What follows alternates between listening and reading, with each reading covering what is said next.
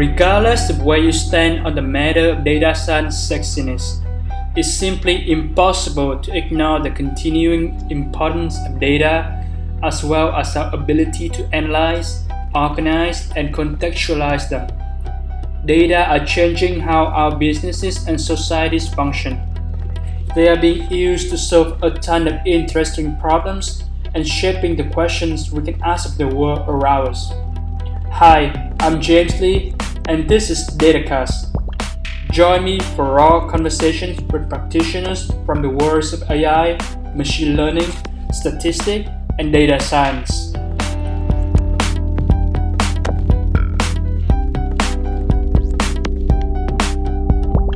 Hello everyone, welcome to a new interview on DataCast, and today I had the pleasure to speak with Barr Moses. Barr is the CEO and co-founder of Monte Carlo, a data reliability company committed to accelerating the world's adoption of data by reducing data downtime. Monte Carlo is backed by Ascend, GGV, and other top Silicon Valley investor, including the former chief data scientist at the US, DJ Patil. Previously, Barr was the vice president of customer operation at the customer success company Gainsight, where she helped scale the company 10 times in revenue and among other functions. She also built the whole data analytics team from scratch at Gainsight. Prior to that, she was a management consultant at Bain & Company and a research assistant at the statistics department at Stanford. She also served in the Israel Air Force as a commander of an intelligent data analysis unit and graduated from Stanford with a BS in math and computational science. So yeah, Barr, welcome to the show. Thanks so much. Great to be here. Yeah, so I want to start our conversation discussing a little bit about your upbringing. I saw that you were originally from Israel, and at some point, like we already talked about, you served as a commander of the data analytics unit at the Air Force. So can you just share a bit about your background and your time in the military? Yeah, definitely. I was born and raised in Israel, and I grew up on a university campus in Israel. So my dad was a physics professor, or is a physics professor. My mom is a meditation and dance teacher. And so growing up very early, kind of had both of those sort of domains in my life. And actually growing up, I used to go to my dad's lab, and I created my own lab where I sort of grew things and blew things up. So experimentation was something that I really enjoyed as a kid. Later on, actually in high school, at age 16, I joined the Israeli Red Cross, basically served as kind of a EMT activities. And so that was one of the first sort of really experiences that really shaped me growing up, literally saving lives. That was very meaningful. Later on, as I mentioned, like after high school, joined the Israeli Air Force. So, as a commander of a unit, can't tell you too much about that time, but learned a lot about grit, camaraderie, diligence, data downtime, and many other great things. After that, actually traveled in South America for about 10 months or so, almost a year. It was a great, one of the best periods of time in my life. And shortly after that, actually decided to go to Stanford to study math and statistics. So that's just a little bit about kind of the journey that led me to the United States.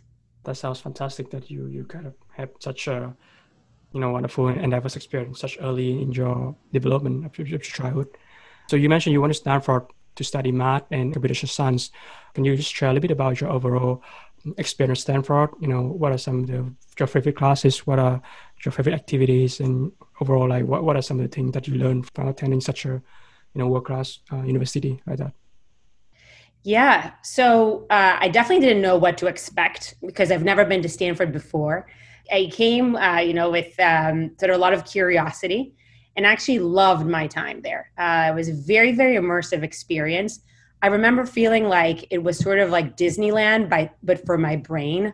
Like there were, I felt like I entered a world where there were all these different kind of stations or roller coasters or, sort of different things that you could do. And each of them was a different kind of stimulation and different kind of fun activity for your brain, basically.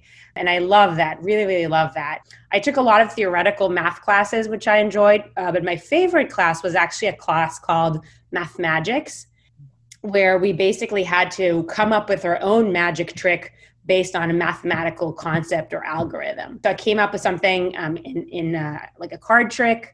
And then, everyone at the class kind of showed sort of the different tricks that they came up with. And I just love that. Also with sort of a favorite professor of mine, Percy Diakonis. So that was some some great memories and some lifelong friendships made at Stanford. I also participated in a radio show. I have a lot of respect for what you're doing on this podcast.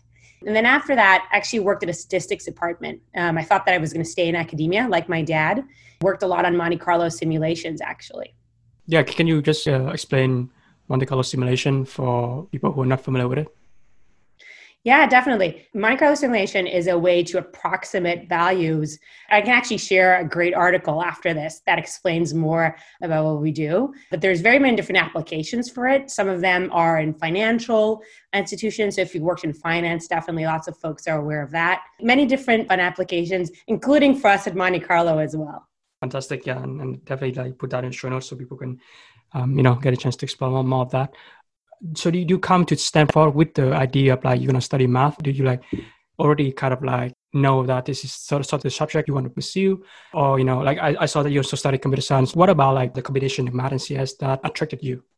Yeah, actually, or when I started at Stanford, I actually didn't know that I was going to study that. I actually thought that I was going to do something else. I wish I had a good answer for that. I don't think I have. I think I was just attracted by, sort of the beauty that exists in solving solving a really difficult math problem after you've banged your head against the wall for many days, and is able to. There's just some beauty in being able to have a pen and paper and arrive at sort of something that you didn't start with from the beginning. That process of creation, I really enjoyed. So yeah, I think I mean, the great thing about Stanford was that I could try out a bunch of different classes and just really, really enjoyed sort of the math and CS and stats classes that I took. Awesome.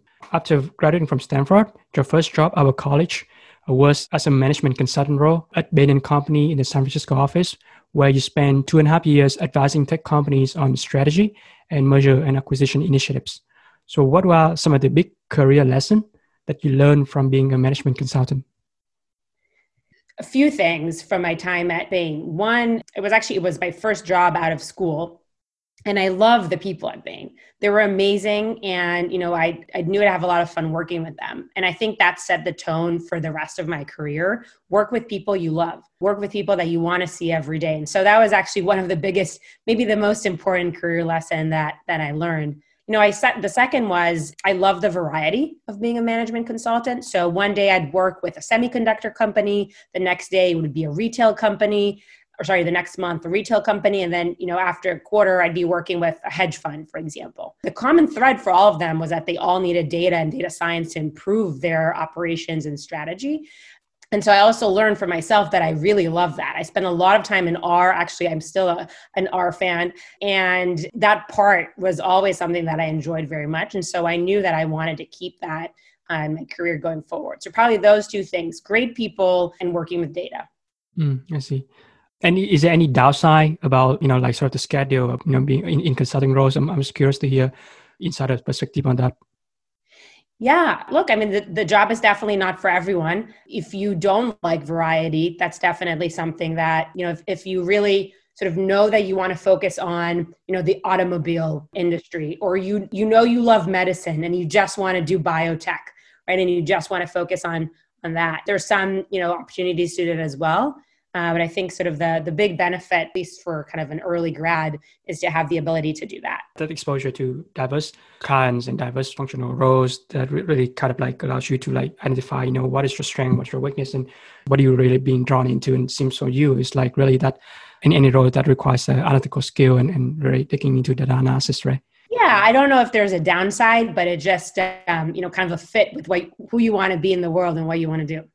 So after Bain, you spent the next 3.5 years at Gainsight, which offer an enterprise solution for customer success and product teams. And at Gainsight, you have built and scale a global team that cover, various functions such as business operation, customer success, professional services, among others. So first of all, what attracted you to join Gainsight in the first place? And, and secondly, what are some of the unique challenges of scaling a global team? So I think going back to the thread of sort of what, got me excited earlier in my career was sort of the people that I'd work with. And so at Gainsight, I met a group of folks who I was extremely excited about working with, who I thought very highly of. And that was probably the first kind of component. I think the second was Gainsight was creating an entirely new category. which is a customer success category, and actually bringing a lot of sort of quantitative background and quantitative people to that category. Kind of like a decade or two ago, customer success was very much relationship driven. Today, there's a lot of, kind of churn analysis and modeling and cohort analysis and so many more things that we could do to really understand customer success better. And so I was very excited about actually helping to create that category. When I joined, it wasn't really clear what customer success is, but it was very clear to me that it was going to be huge. Like you could tell, right?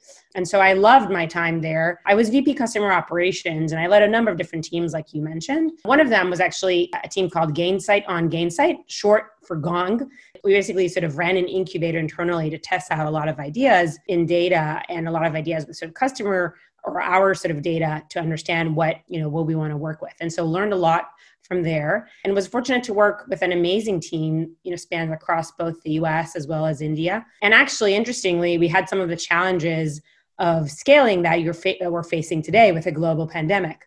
So for example, with everyone virtual, how do you actually create culture and how do you actually bring people together? And so we had all of our meetings on Zoom back then already. We had sort of bring your own drinks, virtual happy hours back then. So we did a lot of those things that, sort of adopted today as well at Monte Carlo and also even with our customers actually. So, definitely learned how hard it is to scale a company. So it's really important to do it with people that you appreciate and also work on a problem that you really care about and that you kind of can't see the world without. Yeah, thanks a lot for kind of sharing some of the key takeaways on the importance of customer success and sort of some of the lessons you learned when working with diverse team from different countries. As the customer success VP of operation at Gainsight, you had the privilege to work with like hundreds of companies that were in leading industry in their approach to customer data and deriving insights to improve business outcome. And at the same time, you also observed like a lot of these companies was actually falling short of becoming data driven due to the problem of data downtime, which you wrote a whole blog post about this called The Rise of Data Downtime last year. So yeah, can you unpack this notion of data downtime for the uninitiated? Yeah. So, I mentioned that at Gainsight, I led a team internally that was responsible for our data. And one thing that sort of was a reality for me was that there's a reality for anyone working at data is that oftentimes data would break. But many times we would be the last people to know about it. We were going to hear about it from our CEO who would look at a report and find out that the numbers are wrong, or we would look at it would be a customer that suddenly says, hey, something here, the data doesn't look fresh, something's not working. And that was really frustrating. It was really, honestly, very frustrating experience. Why are we always the last to know about data breaking? And then in my experience working with companies sort of over the last decade or so, I kind of noticed this trend that you mentioned where on the one hand, companies sort of, suddenly decide that they need to become data driven. So they wake up one day and there's this mad rush to become data driven and they hire lots of data scientists and data engineers and, invest a lot in that and, really decide that they want to do it. But then there's this opposite trend where they suddenly get stuck on some of the fundamentals, like what data should we use? Where is that data? Can we trust that data? Right? Like really fundamental questions that we should be able to answer. And when they actually start to use the data, they see, all this broken data pipelines, wonky dashboards, and the impact of that is tremendous. So, I've talked to CEOs who said that they used to, or the CEO in particular told me that he used to walk around the office and put sticky notes on dashboards saying, this is wrong, there's a mistake here, bad report, right? Literally across the office and kind of these big monitors that they had, right? Or other examples where this is detrimental, where, companies actually lost customers because the data was wrong, the data in their product. And so I think that this problem of sort of what I call data downtime, the definition of which is moments of time when data is missing, inaccurate, or otherwise erroneous, really affects all companies today, all data-driven companies, regardless of industry. But I think it doesn't kind of get the diligence that it deserves, which is why I've given it the name of data downtime. And actually, you might be curious, where does the name come from? It comes as a corollary to application downtime. So, if you think about this a couple of decades ago, maybe 25 years ago, if a company's website went down, nobody cared about that because no one was looking at the website. So who cares, right? But today, that's a ridiculous concept. And we have, 5 nines and we meticulously measure application downtime. And I think the same thing is happening to data. So today we can sort of have our data wrong in some reports, some pipelines, but kind of as we become better users and democratize data, we actually need to measure data downtime and get really good about it. I always think about this kind of metaphor of how, if you think about how our data infrastructure works today, think about kind of as a metaphor for a car factory. So imagine that you were running and you would start with all these, raw sources, sand, glass, metal, whatever it is, you'd bring it all in. And then in your factory, you probably have 10 or 15 different stages where you take that raw material and you collect it, you aggregate it, you transform it, you do all these things. And in the end, you get a car. And then you take the car to a test drive. And then at 60 miles per hour, you realize that the windows are all broken and nothing, the car blows up, right? What a terrible way to learn about a mistake that happened somewhere upstream, right? Mm-hmm. I think the way that we're managing our data infrastructure is exactly the same way. We have all this great infrastructure. We take all the sort of data in. There's lots of transformations, a lot of things happening. And then when do we learn when there's a problem? When someone at the end tells us that there's something wrong in the report. How does that make sense? And so really inspired by wanting to solve that problem, that's sort of where the concept of data downtime came from. Yeah, thanks for sharing that great analogy. And it seems like this inspiration, a lot of things happening in software, a couple of years ago, some of the lesson can be applied to the current data landscape at the moment. And the key here is, like you already mentioned, try to fix problem earlier in the development process instead of waiting until the customer test drive it, and then fixing the problem. By then, it's going to be a huge cost and a lot of liability. Testing and monitoring, which is super standard from software engineering, right? And we're in its infancy in data. Your following blog post to that one is called Closing the Data Downtime Gap. And in that one, you describe the 4 main steps in the data reliability maturity curve: reactive, proactive, automated, and scalable. Yeah, so could you mind just quickly going over these different stages in a company data reliability journey? Yeah, definitely. These sort of 4 stages are kind of based on observations from my conversations with sort of hundreds of data teams and just observing sort of this natural evolution of what data teams tend to do. So I think at the beginning, sort of at the early stages of a company, maybe you just have a data warehouse and a BI solution or something like that. But then suddenly, as you sort of start adding, maybe you have a data lake, maybe you have, more pipelines, maybe you have a few different data warehouses, and you start actually having people looking at your data. That's when sort of you kind of enter a stage where there's often a lot of firefighting and crises, meaning you typically find about problems only after someone tells you about that. And that's part of the reactive phase. You really see lots of broken data, pipelines, and sort of wrong dashboards. And then comes a period of time in the company's lives where you actually realize that you need to start fixing it.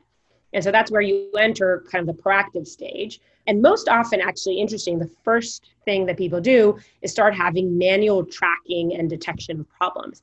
And by manual, I mean, you literally have people staring at Looker dashboards or Tableau dashboards and asking themselves, are the number accurate here? Or they have an Excel sheet that they use to track schema or, sort of key definitions of the most important KPIs. That's sort of in the kind of proactive stage.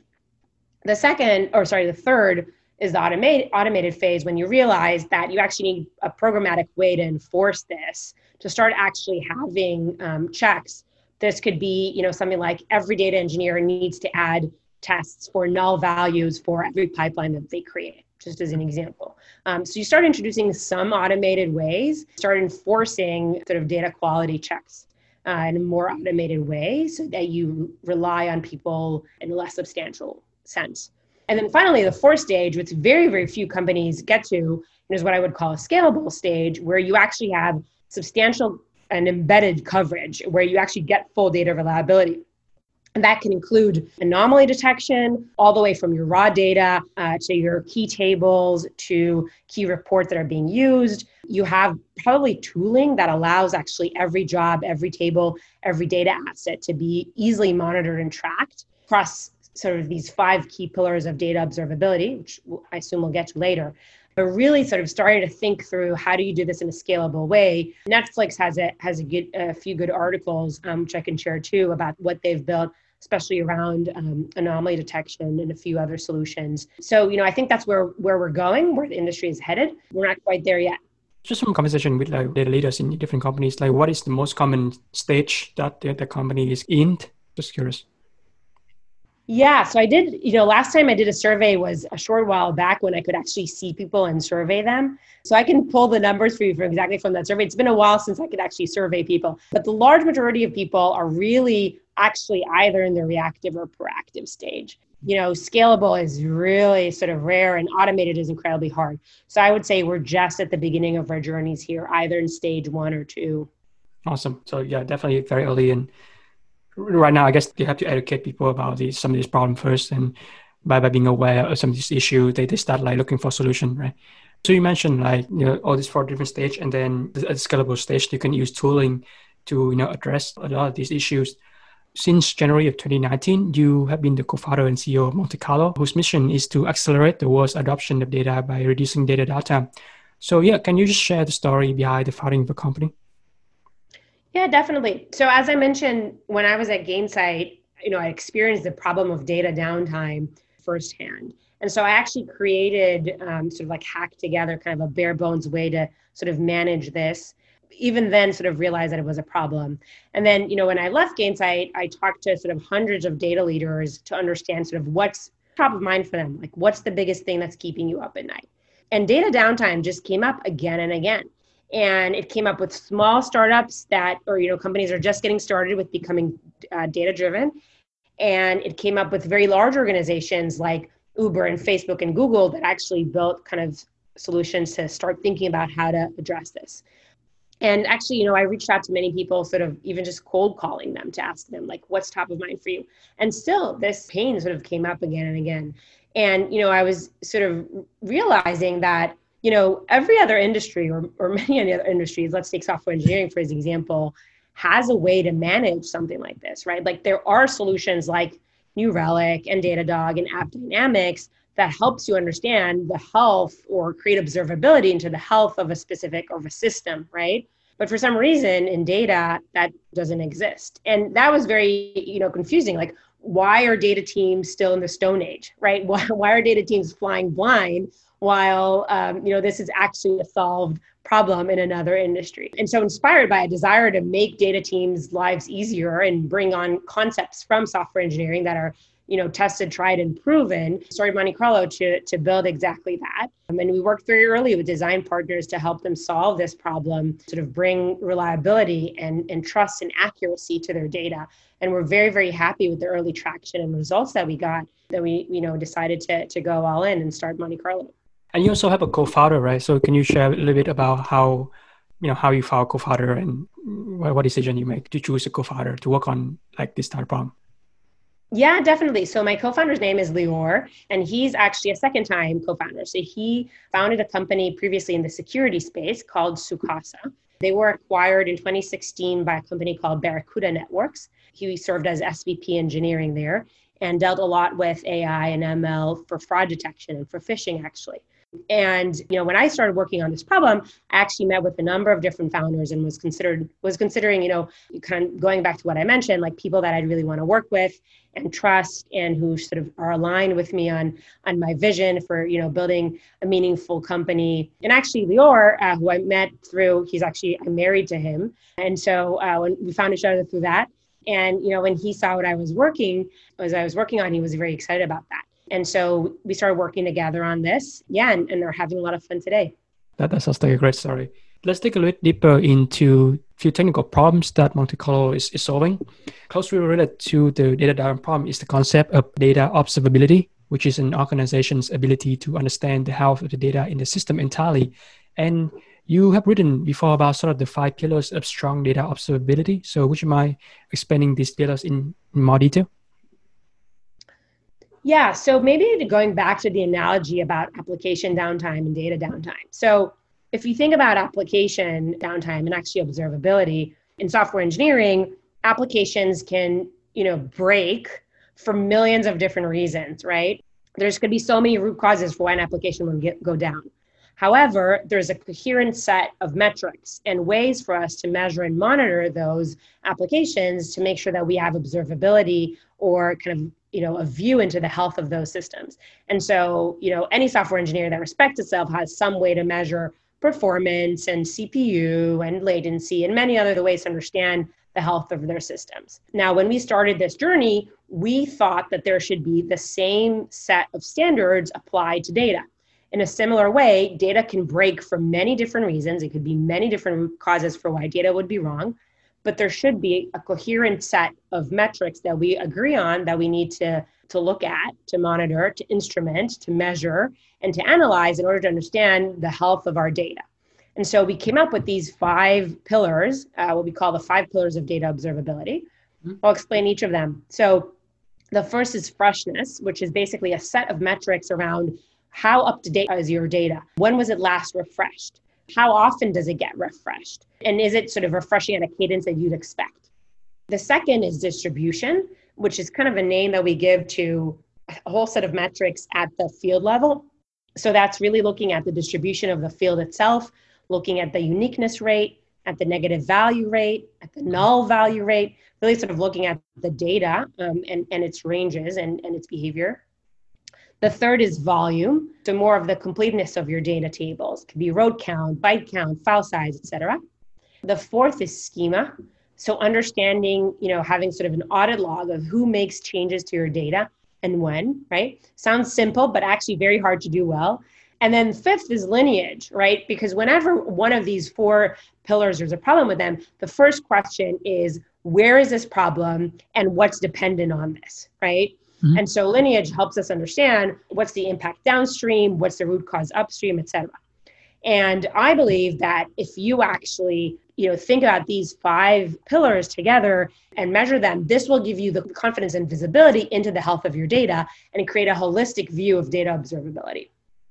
I see. The key thing that we really talk about is like they are interconnected, right? Like because you need to measure the freshness and the volume in order to like perform upstream tasks, data lineage and so it seems like no matter what, by looking at these 5 pillars, it's going to give you the sort of overall picture and understanding the health of your system.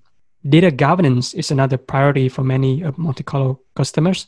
And this term refers to the data management practices to protect user data.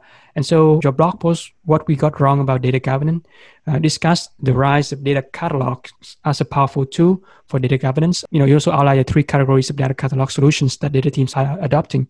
Yeah, so can you unpack this post for the listeners? Yeah, so I think, starting with data governance, that's like a big word, right, that people like to throw around. But what does it actually mean or why do you need it? I think it helps you answer some fundamental questions. For example, where can I find this data? What does this data mean? Where does this data come from? Can I trust this data? Where is the most important data for us? In order to be able to answer these questions, you need to have some catalog or some way to understand the answers. And so in my mind, that's actually the function of a data catalog first and foremost. Now, how do you actually implement that? We've seen companies do sort of 3 main things. One, they can build in-house. So Airbnb, for example, homegrown data catalog. Obviously, that takes a certain investment and requirement specification, et cetera, to actually build that in-house. Second option is to have a third party or a vendor provided. Some of the vendors out there today, the bigger ones include Elation and Informatica, for example. And, that's sort of the build versus buy question. And then the third is sort of an open source, right? So we see folks use Apache Atlas, Amundsen, Lyft open sourced. So those are sort of the 3 main kind of options that people pursue. Honestly, lots of companies have a little bit of both that we're saying. I think companies are still figuring out what their approach is to data catalogs. I will say that one of the things that I've learned is that perhaps the most important part of your data catalog is actually having data observability. Because even if you know where your data is, if you don't know if you can trust it, it's really kind of unnecessary but not sufficient information to allow your users to explore that data. So I think thinking about data catalogs and data reliability sort of going hand in hand, one of the first things that you really want to consider if you're starting to think about this for your company. Yeah, just kind of go back to that point about build versus buy, right? What are some of the criteria that you suggest companies to evaluate, to make the decision whether they should build in-house or whether they should utilize open source or they should buy like a third party? And obviously, like you mentioned, you have to satisfy the 5 pillars of observability, but I guess less from that angle, but more from a leadership and management and buy-in from the boss? Yeah, definitely. I mean, I would say that the build versus buy question is very much a DNA kind of thing. Like there are companies that, I see like to build, and then there are companies that like to buy. So in a way, there's also kind of a precedent of, what have you done to date? It's not that easy to move from one to another, though I've seen companies do it. I think it comes down to consideration of what's important for you. Do you want this set of team or the set of people to invest in building a data catalog or, another sort of in-house solution? Or would you rather have these people work on something that's revenue generating for your organization? If the data catalog is critical to your ability to generate revenue and it's sort of strategic to your business, then perhaps it's a good decision to build in-house. Obviously, you can customize more. It can be more specific to your needs. You can control sort of the time and the spec, but it's a very significant investment. So I don't think there's a right or wrong. There's sort of kind of trade-offs to each, and depends a little bit about the company and their needs. Thanks for sharing that insight. Data mesh is another topic that I could love to discuss. So this term refers to a type of data platform architecture that embraces the ubiquity of data in the enterprise by leveraging a domain-oriented self-serve design. So what are some of the benefits of data mesh compared to traditional data architectures, and how can companies start to adopt it? Data mesh, the term, was first coined by Zhamak, popularized by Zhamak Dehghani at ThoughtWorks. And I think a lot of the concepts there go back to a lot of things that we talked on this call today, which is, software engineering has been around for way longer. We are catching up in data. And so we can apply some of the concept that we've developed in software engineering to the data space. And so I love sort of the idea of the data mesh because it's pretty simple, and that I think that's why it's genius. The idea of a data mesh basically kind of takes from software engineering the concept of distributed microservice architecture and applies that to data. And so, in a monolith kind of scenario where you have consumption and storage and transformation and output of data all in one place, basically sort of in a central data lake, that's sort of one approach. In the data mesh, you actually have, domain-oriented architecture that supports a different model where it's domain-specific data consumers. And so it's a distributed model where you're really thinking about data as a product where every domain handles their own pipelines. So it's a very different concept from what companies have been operating so far. We are seeing more companies to this, which I think is the right one to move towards, but the transition is hard, right? But what are some of the things that could help companies do it? There's sort of kind of a number of different things, or maybe kind of I'll identify 3 or 4 key pillars that Zhamak outlines for a data mesh.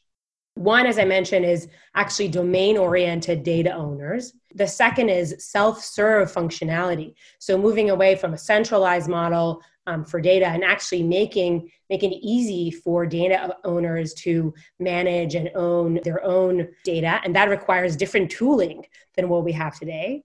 Third is actually having interoperability, but also standardization of communications around data. And that means we need to standardize on formatting of data, discoverability, metadata, definitions, all those things. Actually, we're going to need to standardize on them in order to enable this self-serve domain-oriented model. And then the fourth kind of key pillar or sort of highlight that I'll mention is actually data observability. I think data observability is a very important part of a data mesh.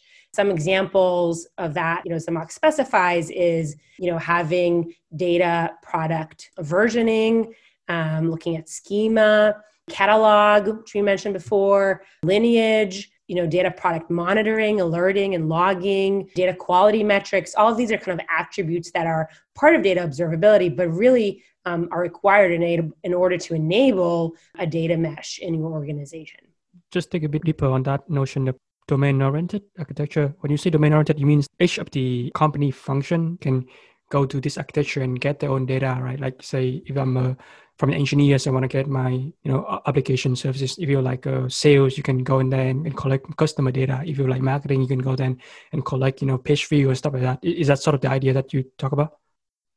Yeah, so basically the idea is like you can think of different teams sort of owning their data as their product. And so that means that they basically have, kind of their own, basically each domain is responsible for leveraging components that are domain agnostic in order to run their ETL pipelines and, the specific sort of needs that they have so that they have all the support that they need from the centralized platform, but they also have the autonomy to run their own process. And you're right, maybe if you're running a specific type of data for sales, for example, you need to have different transformations or, different aggregations of the data for the purpose of sales as an example.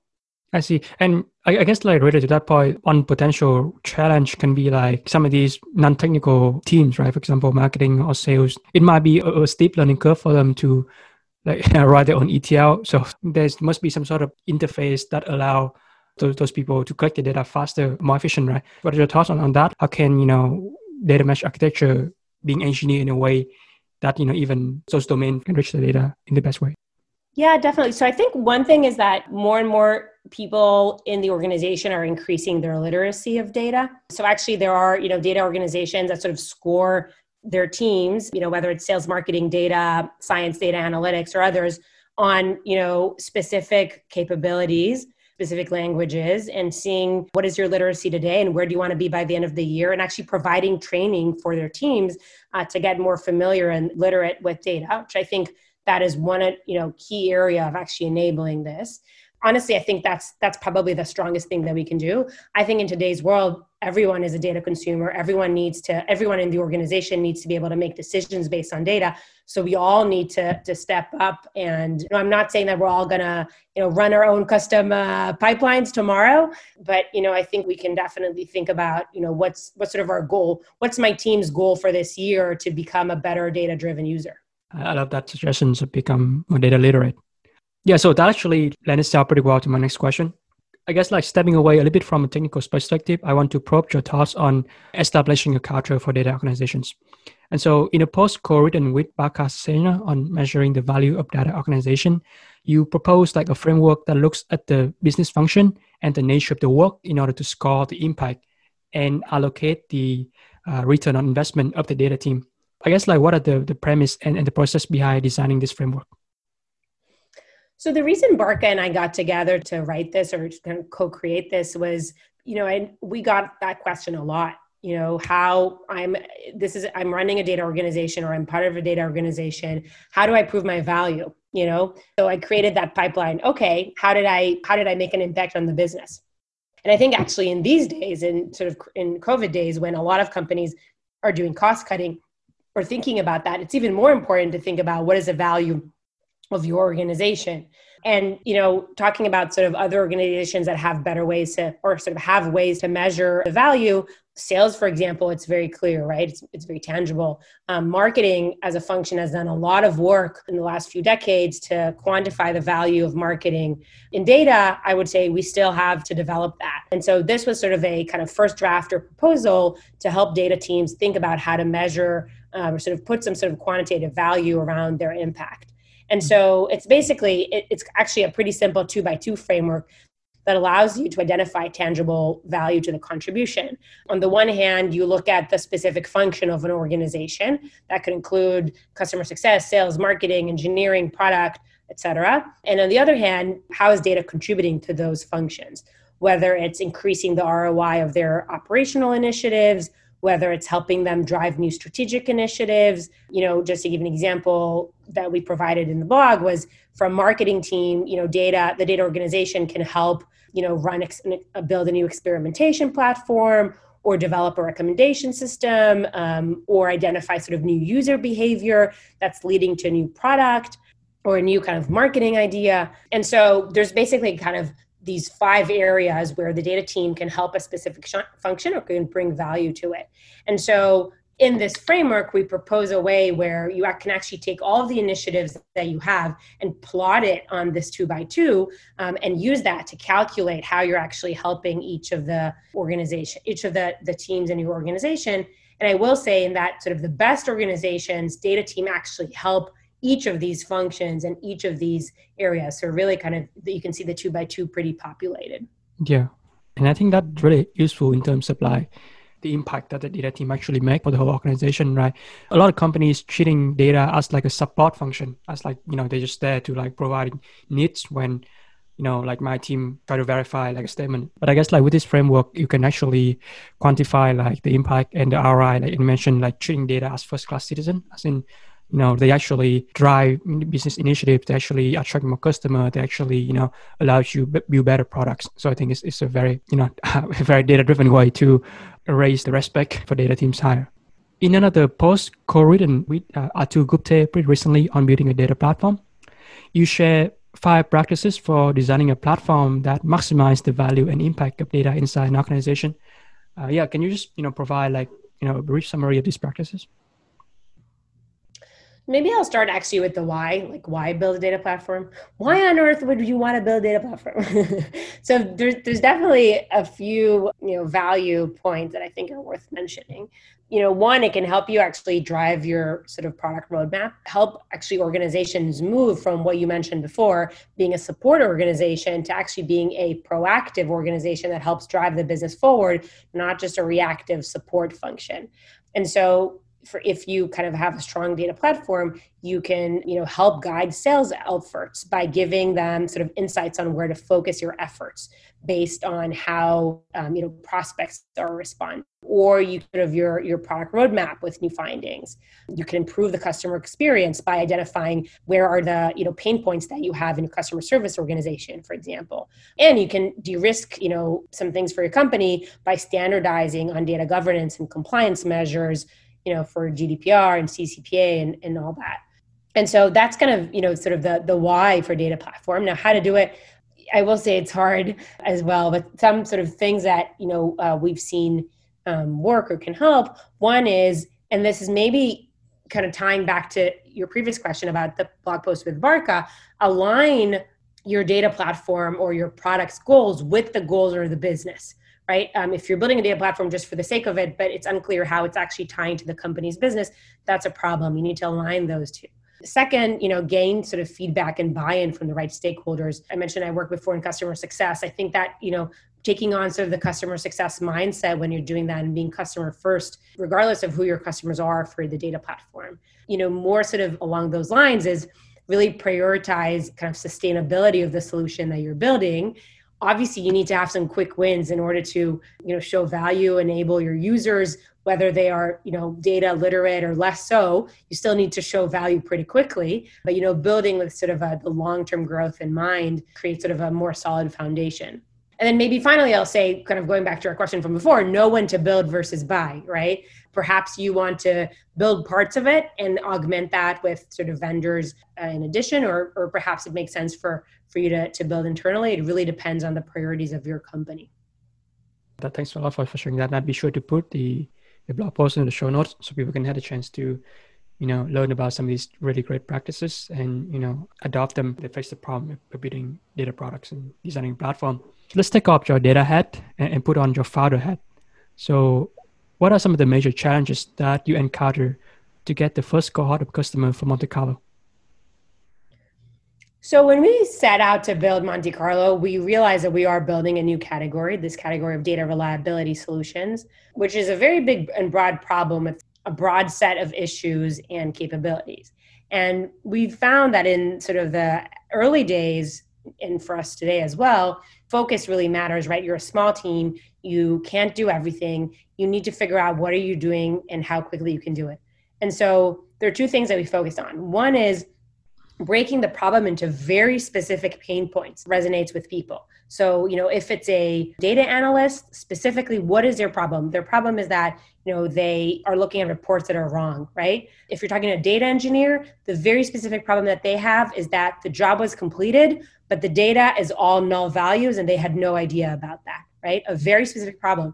If you're a chief data officer, the problem is that you can't, you reporting about the numbers tomorrow and you're not sure they're right. Right? So identifying very specific pain points, like taking this problem and kind of breaking it down into the personas and the specific pain that they feel. Mm-hmm. And then the second is pushing to release very quickly. We were fortunate to have some great design partners. And so we built our product with our early customers. So we basically, our goal was to just basically get something in their hands kind of as fast as humanly possible and then iterate with them on solving this specific pain points. That was our strategy for how to find these early customers, sort of early adopters who are passionate about solving this problem too. They need to get your vision and they need to want to be a part of that movement. And you mentioned try to create these personas. So your customer, do they follow along a certain persona? Like what do you see as your customer mainly chief data officer or they more like data analyst? And just curious, how do you actually break that down? Yeah. Yeah. So the interesting thing about data downtime is that when data downtime happens, everyone is involved in it, right? It can start from the upstream engineer that made a change somewhere. Maybe they made a change to their website. And that resulted in, something that the product manager for data didn't know about. And that resulted in the data engineer that was responsible for the pipeline, that where there was a silent error and he or she didn't know about it. And it results in the data analyst who's looking at the wrong numbers, or maybe the data scientist that now, their model is inaccurate, all the way to sort of the business users that consume that data or the customers. So data downtime really spans a whole gamut of these issues. Specifically at Monte Carlo, we sort of think that in order to really solve the data downtime problem, we're going to have to address all of these personas. It's a type of problem that you can't sort of separate it out. I will say that having sort of a data mesh and all these new architectures does actually make it easier. So I'm glad that the industry is moving in that direction in any case. Hiring is another critical responsibility of any early stage startup founder. What are some of the valuable lessons that you have learned to attract the right people who are excited about Monte Carlo's mission? So one of the things about sort of hiring in early stage is that I think there has to be very strong alignment between sort of expectations and what people are excited to do. And, building a startup is hard, right? I'll be honest. You have to create something from nothing. And so on the one hand, it's difficult and you need people who get excited about that, who want to wake up in the morning and, go after the next big challenge. And the flip side of that is that it's very, very rewarding. There's magic in sort of creating something like that. And so for us, when we're thinking about hiring, we're thinking about who gets excited about these challenges and wants to create magic. Those are the people that I think sort of thrive in early stage startups. One of the ways for us to figure out kind of how to attract those people, we actually defined our values very, very early on. I think we were maybe 4 or 5 people, maybe just 4 people actually, when we defined them. And those values helped us identify, what kind of culture we want to build and what matters to us. One of the values that, we talk a lot about is measure in minutes. It basically says if you, only had 30 minutes to get this thing done, to ship that feature, to close this deal, to create that spec, what would you do if you only had 30 minutes? And people start thinking differently about how to solve those problems. And so for us, sort of the unit of measurement, it's not in years, it's not months, it's not weeks, it's literally minutes. And so, by defining these values, we were able to sort of really figure out who are the people that would be excited for us. And, I think, again, the rewards are tremendous. You actually get to create the world that you see, right? I can't envision a world without a data downtime solution and data reliability. And you need people who are excited to be part of that movement and who believe in that vision and in that world bigger than us. People who bias towards action. Yeah. Makes fast decision. I guess just really curious, as a founder, what are some of the books or, resources or mentors that you have? Obviously, besides from the actual fact of convincing people that your vision is good, there's also that sort of psychological barrier. You always have to wake up every day and believe I'm making a meaningful thing. So do you have any recommended favorite books, resources, or podcasts or whatever things that keep you be more effective as a CEO and as a founder? Great question. I listened in the early days, so a lot of podcasts about how to start companies. And I spoke to about 50 or so founders in 1 month, actually, to ask them, why did you start your company? What inspired you to do that? For me, I get a lot of inspiration from those people and from what they've built. I learned so much from that. Just a book that comes to mind. I don't know if it's specifically on that topic, but it's called The Biggest Bluff by Maria Konnikova. It's a book about poker, actually, and game theory and human psychology. And she talks a little bit about how life is like a game of poker. I actually think startups are like a game of poker. Making a difference in the world is a little bit like that too. Just a book that I read recently and came to mind. I think like the idea of the book is, in poker, you have to make a lot of decisions under uncertainty. And even if you like make the greatest decision, you calculate the hand in the best way, your opponent can still win because the probability of luck is high, right? I think like running startups like that, when you have high risk, high reward, and even if you like make the best decision ever, and you still have to like detach the outcome and focus on that process. Yeah, I guess that. Thanks for sharing that and bring that up. Finally, Monte Carlo has received investment from well-known Silicon Valley venture capital firms such as GGV and Accel. What advice could you give for founders who are in the process of finding the right investor for their companies? So I think in startup, if you're lucky, this will be a 5 to 10 years journey, right? When we started and built this company, we were like, we're going all in on this. This is our game of poker. This is our hand. And if we're lucky, it's going to be a long ride if we do well. And so taking that in mind, I think the people that you hire, the people that you partner your customers with, and your investors are people who you want they should be people who you want to work with, people who you can trust. And so, when you're thinking about that, I always suggest sort of having the long-term perspective in mind. Specifically in the early days when, just getting started, what I thought was important was actually finding people who believed in us. In the early days, really, that's kind of all you have, right? It's the team.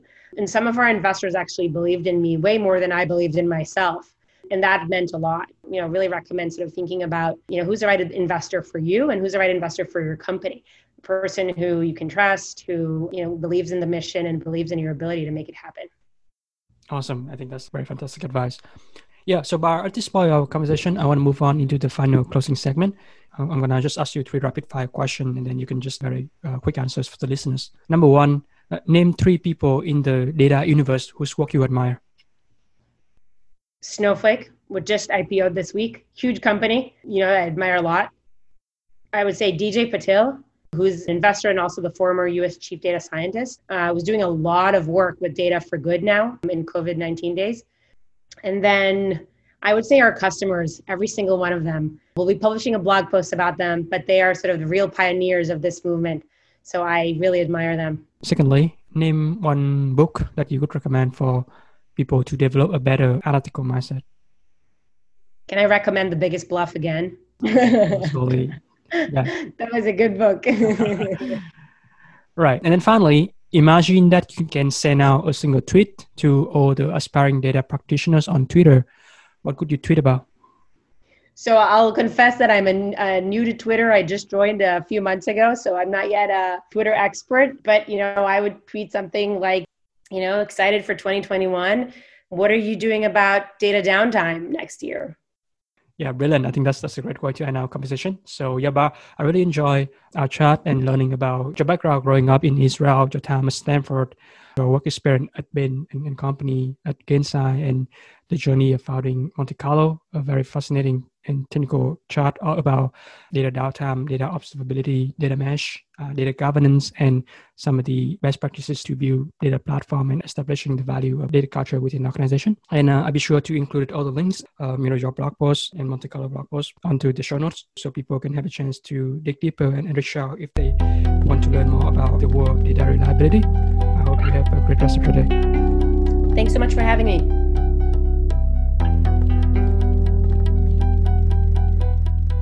Well, that's the wrap for another episode of DataCast. Hopefully, you have learned something insightful and interesting from my guest today. You can read the show notes from the podcast website at datacast.simplecast.fm. If you want to get instant updates when a new episode is released, either follow me on Twitter or subscribe to my newsletter on my website jameskelly.com. It is my greatest pleasure that you listen to this podcast and take advantage of the data revolution coming upon us. Goodbye for now.